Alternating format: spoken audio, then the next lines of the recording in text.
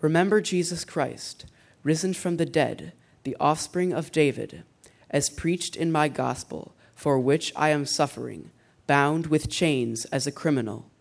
But the word of God is not bound. Therefore I endure everything for the sake of the elect, that they also may obtain the salvation that is in Christ Jesus with eternal glory. The saying is trustworthy, for if we have died with him, we will also live with him. If we endure, we will also reign with him. If we deny him, he will also deny us. If we are faithless, he remains faithful, for he cannot deny himself. Remind them of these things and charge them before God, not to quarrel about words, which does no good, but only ruins the hearers. Do your best to present yourself to God as one approved, a worker who has no need to be ashamed, rightly handling the word of truth. This is the word of the Lord.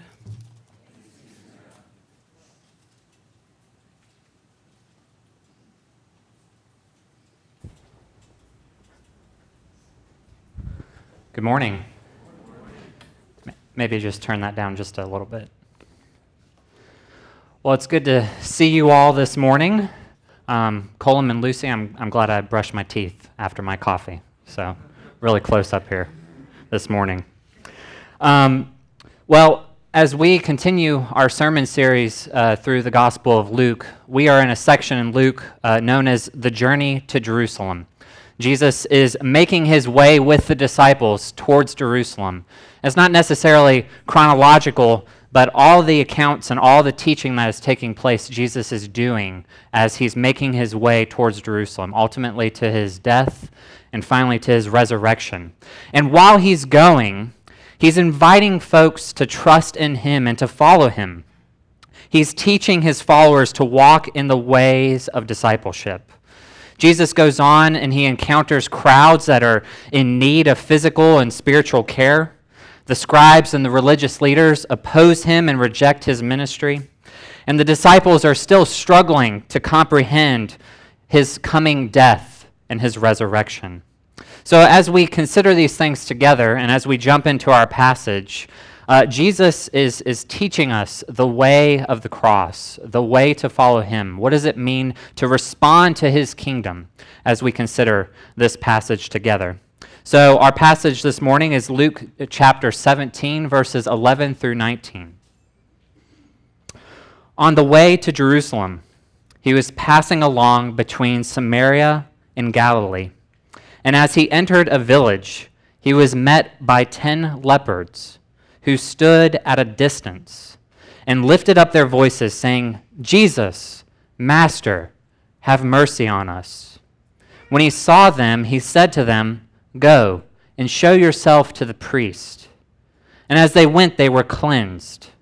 Then one of them, when he saw that he was healed, turned back, praising God with a loud voice. And he fell on his face at Jesus' feet, giving him thanks. Now he was a Samaritan. Then Jesus answered, "Were not 10 cleansed? Where are the 9? Was no one found to return and give praise to God except this foreigner?" And he said to him, "Rise and go your way. Your faith has made you well." Let us pray. Lord God, I pray that the meditations of my mouth, the words of my mouth, and the meditations of all of our hearts would be worthy and acceptable to you for our growth and grace in Christ. We pray this in the name of Jesus Christ our Lord. Amen. Amen. 1 second.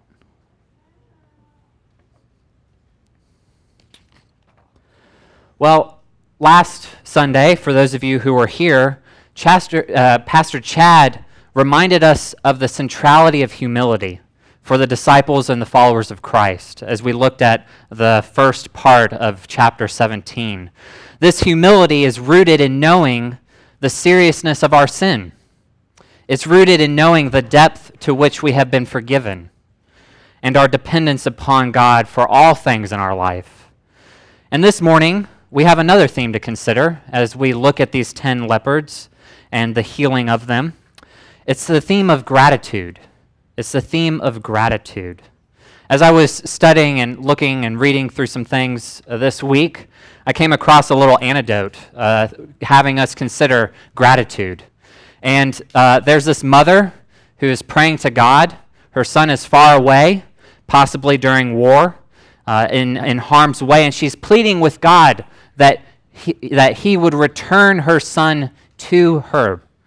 And she keeps pleading, and eventually, one day, out of nowhere, poof, there he is. And of course, she's joyful and she's happy that her son is here, but the very next thing that comes out of her mouth when she prays to God is, God, he had a hat. Where's his hat? Now, that's a silly anecdote. It's a silly little story, but I think in some ways it's revealing of our hearts. We oftentimes plead with God about certain things going on in our lives. We have bills to pay. We have friendships and relationships that are often broken or frustrating. We may even little things this morning. We didn't get our cup of coffee, and so now we're a little aggravated or frustrated, a little ungrateful for that situation. But yet our passage this morning is not just a moral story directing us just to be more thankful, to be more grateful, although those are all good things, but rather what we are to see from this passage about the thankful Samaritan leper is two things. What are we to be grateful for, and to whom are we to be grateful towards? So as we look at this account of the healing of the 10 lepers, I have two questions for us to consider together this morning. First, who are those who display genuine gratitude, in particular in this passage, but generally? And then second, where should this gratitude lead us? Where should this gratitude lead us? So first, the first question for us to consider, who are those who display genuine gratitude? Or maybe another way we could phrase it within the Gospel of Luke is to say, who is responding to the mercy and grace that we see Christ bestowing upon all the folks that he's interacting with and encountering in his ministry? All sorts of people are coming to Jesus. They want to hear his teaching, a teaching that is unlike any of the scribes or the religious leaders. He heals the sick and the afflicted. He shows compassion on the downtrodden, the outsider, and the weary one. We see this all throughout the gospel accounts of Jesus' life. Yet, who are the ones who are responding in faith? Who are the ones responding to the King, his message, and his kingdom?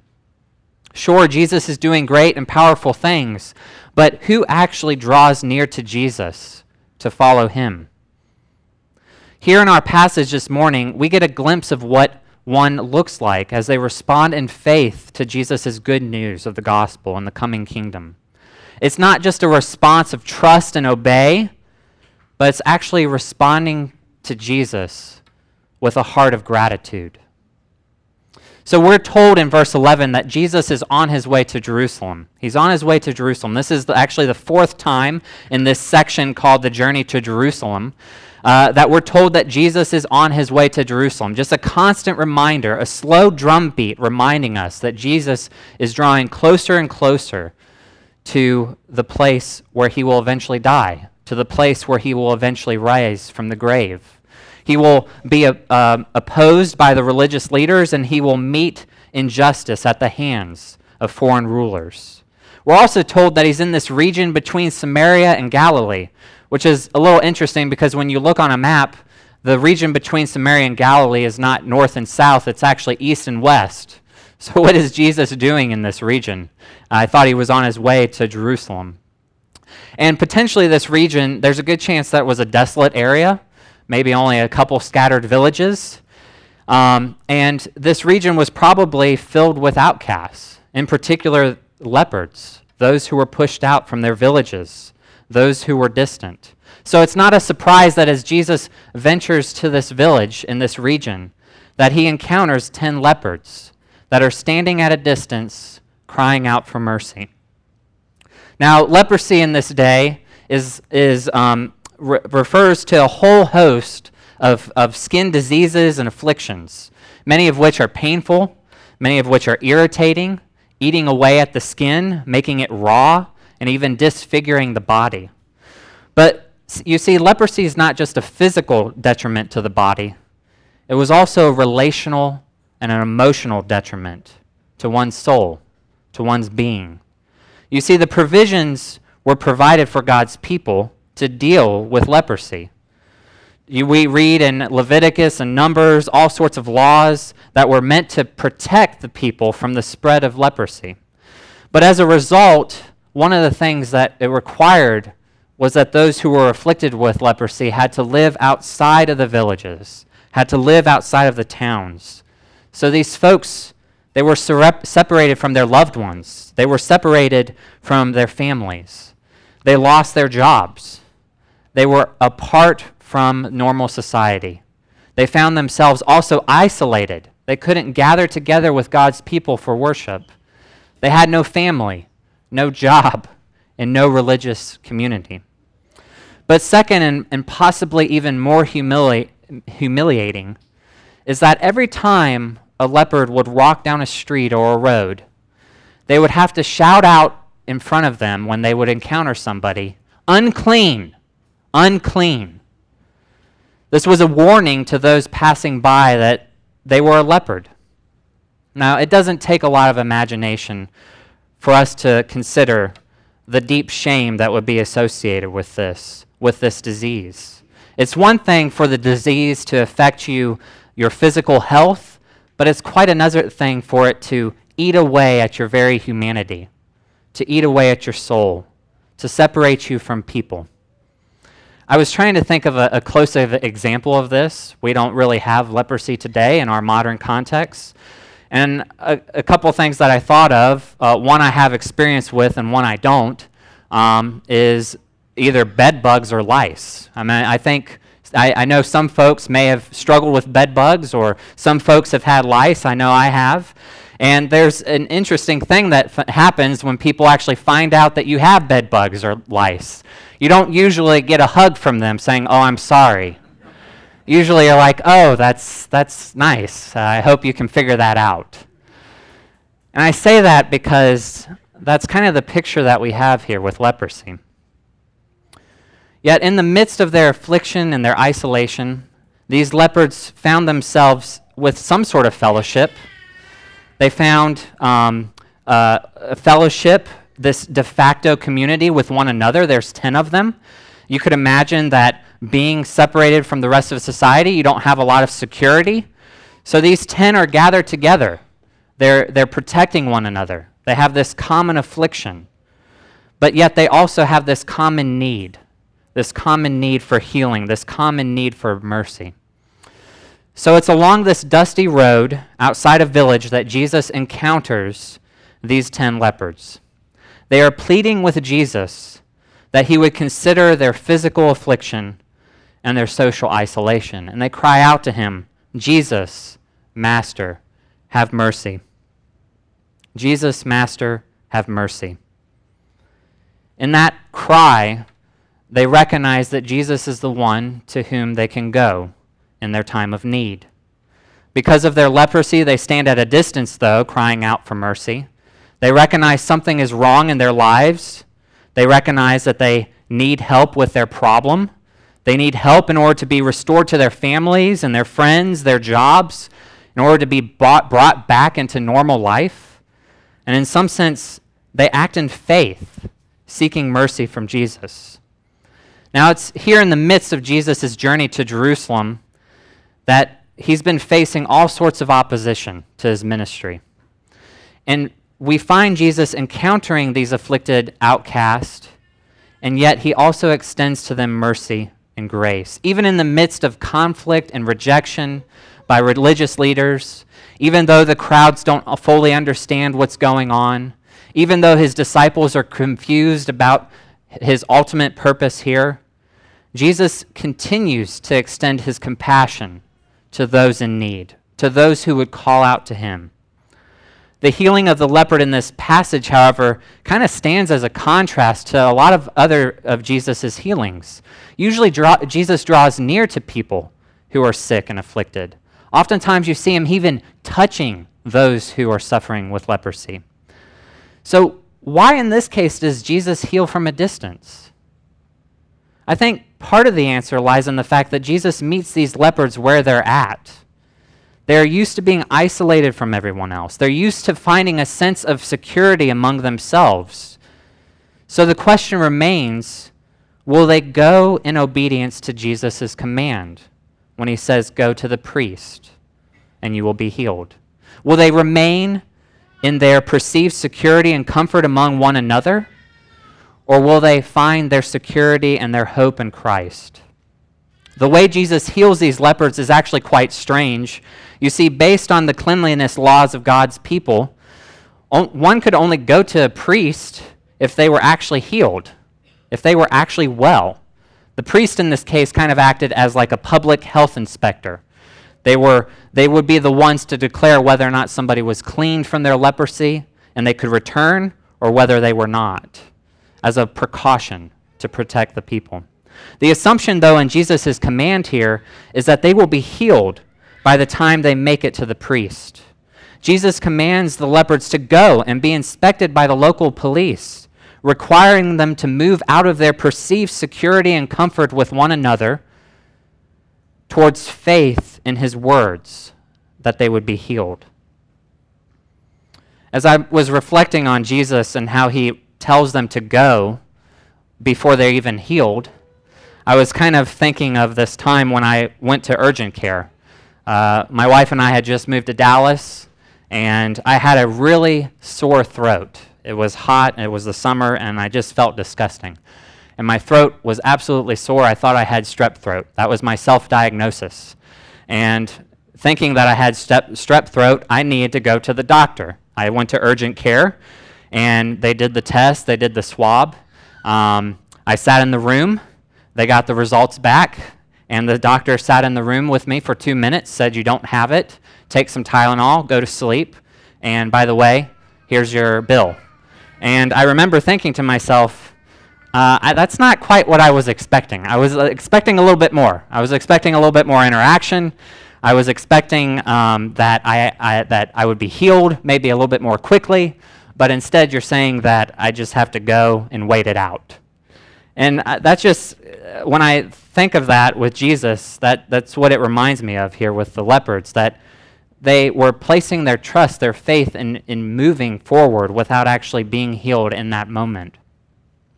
But the thing is, as the leopards went, they were healed of their diseases, of their skin disease. The skin became clear from traces of all disease, so by the time that they were inspected by the priest, they were declared clean, and they could return to their families and their friends and their jobs, getting back to normal life. No longer afflicted with pain and irritation or with embarrassment and shame.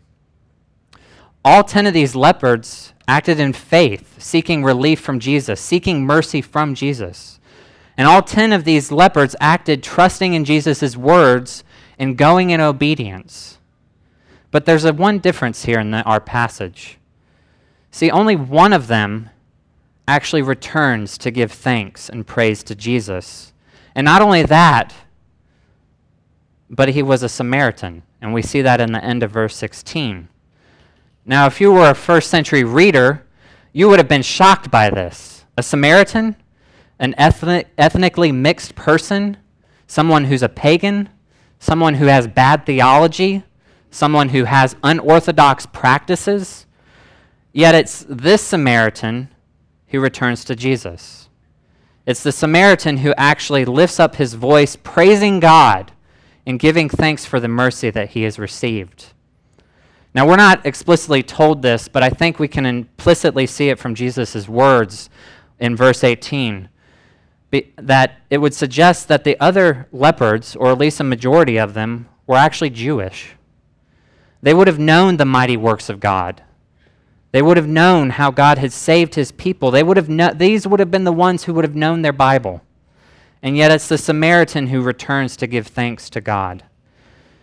In a twist, we come to see that it's the marginalized, It's the one who witnesses healing. It's the one who knows the depth of their sin and how it isolates them from God and from one another and from their neighbor. It's that person who comes to express gratitude in God, gratitude in Jesus. It's the outsider and not the insider who shows gratitude to God for his mercy and grace.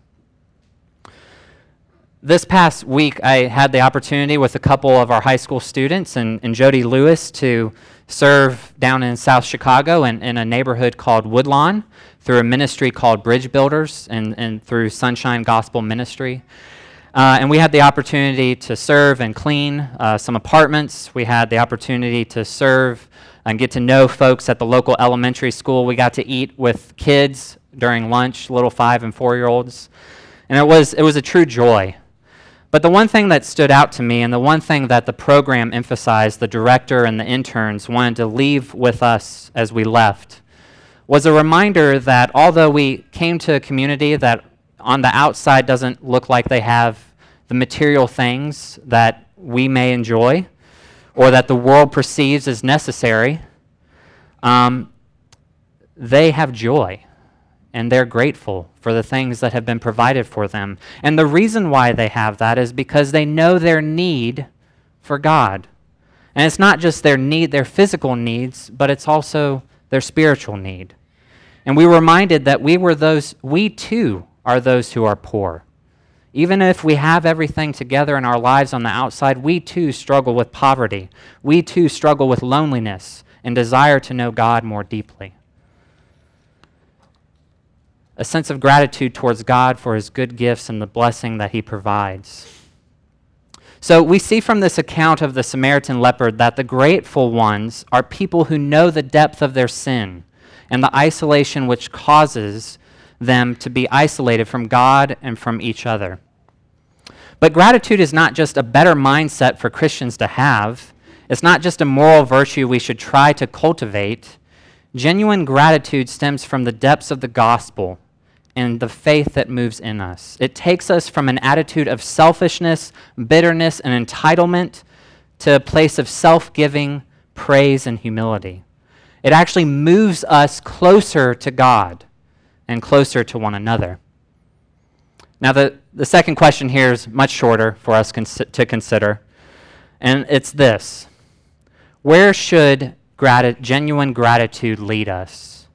Where should genuine gratitude lead us? You see, as we encounter Jesus, we are exposed to his grace. When we encounter Jesus and when we are exposed to his grace, it moves us. Now, the thing about it is, it moves us in one of two directions. We don't stay in neutral. We don't stay where we're at. There is no middle ground. When we encounter Jesus, we either move towards him or away from him.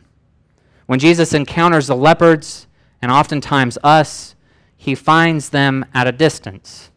And we, the lepers, stand at a distance often because of our sin and our failings. These 9 lepers experienced this great healing from God and his grace. They're now restored to their families, their lives, but yet they remain at a distance from God. They remain at a distance from Jesus. And a matter of fact, Jesus asked the question, where are the 9? They've disappeared. They encounter Christ and his mercy, but they have moved on with their lives. On the other hand, the Samaritan, this religious and ethnic outcast, experiences the same healing mercy. Yet it doesn't move him away from Jesus, rather it draws him to the feet of Jesus. The one who stood at a distance crying out for God's mercy now cries out with a loud voice, praising God at his very feet. You see, the 9 thought that their biggest problem when they encountered Jesus was their physical affliction. And yes, that's a big problem, but it wasn't their greatest problem. They thought once this affliction was removed, they could go home and return to their normal lives. Yet we see in this account a twist. It reveals to us that just being exposed to God's grace does not actually lead us towards God. Sometimes it can actually lead us away from him. The lepers were healed, but they were nowhere to be found. The initial problem of physical affliction and disease is addressed, but now they are further away from Jesus than when they even had leprosy. There's also another level of irony here, is that the results of healing the 10 lepers, they get to go home. They're no longer outsiders or outcast, and yet for one leopard in particular, he does remain an outcast. The Samaritan. He's an outcast, at least from God, the view of the God's people. He's an ethnic outcast. He's a religious outcast. Even though this is the case for the Samaritan and he gets to return home, he is no longer an outsider, though, because he has come to Jesus. He has come to Jesus. I love this quote from John Calvin. He reminds us of our tendency to neglect giving thanks, this tendency that we have. He says, "We have short memories in magnifying and glorifying God's grace. Every blessing that God confers upon us perishes through our carelessness, if we are not prompt and active in giving thanks." So at one level, there's a carelessness on our part that can develop, forgetting what God has done for us and forgetting to declare his glory and grace. And yet there's also another inclination that we can have and fall into. We are inclined to not give thanks, but to actually be ingrateful. We are inclined to think that ingratitude, that's just a minor issue. That's just a minor problem. Parents get embarrassed when their kids are ungrateful in front of company. Or if it happens in a workplace, you just think that person is selfish and entitled, but they're not going to lose their job if they're ungrateful. However, God actually takes ingratitude seriously. At the heart of ingratitude is an assumption that we are owed something from God and others that we perceive that we deserve. We, just like the unworthy servants in the passage before this, think that there's something that God is holding back from us. In 2 Timothy 3, verses 1 through 2, Paul gives this whole host of characteristics describing the ungodliness of this age. And you can think of the ones that would pop in there: pride and greed, abuse, selfishness. But one characteristic that you'll find in there, if you read close enough, is ungratefulness. Ungratefulness. See, gratitude here is actually meant to draw us closer to God and to one another. It's actually, ingratitude actually does the very opposite. It erects walls between us and God. It erects walls between us and others, walls of bitterness, walls of envy. This is the fruit of ingratitude. And I often think, just by way of example and just reflecting in our own lives with our own families, how many of you, I confess this of my own as a son, I wish I had been more grateful to my parents. I wish I had shown in my actions and my words my gratitude towards my mom and my dad for all the things that they had done. And yet, how many times do our ingratitude towards others create barriers and actually further and deteriorate our relationships, actually, rather than drawing us together? So as we reflect on this, as we think about this, faith is actually at the heart of this passage. It's faith. Gratitude is as much a part of our faith as trusting and obeying God. The assumption from this passage is that the 10 were made well and they were healed. So what is Jesus getting at here when he says that this Samaritan, his faith has made him well? His faith has made him well. I think he's getting at here is that the Samaritan actually recognizes his true need for God, his true need. Even though he could be restored to everything, his family, his home, his work, even though he could be given everything, his true need was to be with God. Faith is seeking to know and to be known by God, and an implication and a fruit of that is our gratitude towards him. So faith and gratitude are not inseparable. We cannot have a genuine gratitude if we do not trust God for our good and well-being. When we come to experience God's grace towards us, we cannot help but to be shaped by the gratitude we have in Christ and for him. So, by way of conclusion, as we conclude this morning, as we draw all these things together, I have one more question for us to consider as a group, as a whole. I want to leave us with the one question that Jesus asked in this passage. He says, "Where are the 9? Where are the 9? Where have they gone?" If I'm honest with myself, I am one of the 9. The 9 who were exposed to Christ's mercy and grace, and yet I have gone about my normal everyday life without a thought towards his grace and his mercy towards me. And I think if we all are honest, we can find the 9 in the corners of our hearts, the places where indifference towards God build up and towards one another, and ingratitude towards his mercy grows, and bitterness festers. Do you find yourself at a distance from Jesus? If that's the case, maybe it's a fear of not being received that keeps you there. Maybe it's a fear that if Jesus gets too close, you will be exposed, or even worse, he'll demand too much of you. Maybe you stand at a distance from him this morning because you want God to act and do something, but you don't really want to know God or to be known by him. So my question this morning for us is this: where are you? Where are you? Where are you this morning? Can you be found at the feet of Jesus, drawing near to God and giving him praise? Or do you have better things to do? Do you have bigger fish to fry? Now, the good news for you and me is the fact of the matter is oftentimes we are far away. Oftentimes we do not find ourselves at Jesus' feet. And yet, even in the midst of our ingratitude and distance towards God, God is faithful towards us. When we are faithless, God shows himself faithful. When we are ungrateful, God patiently waits for us to draw near to him with thanksgiving and praise. My prayer and my hope for us is that we would continue to grow, and not just we need to be more grateful people, but that we would grow to know that a heart of gratitude comes from knowing who our God is in Jesus Christ our Lord. In the name of the Father, and the Son, and the Holy Spirit, one God, now and forever. Amen. Amen.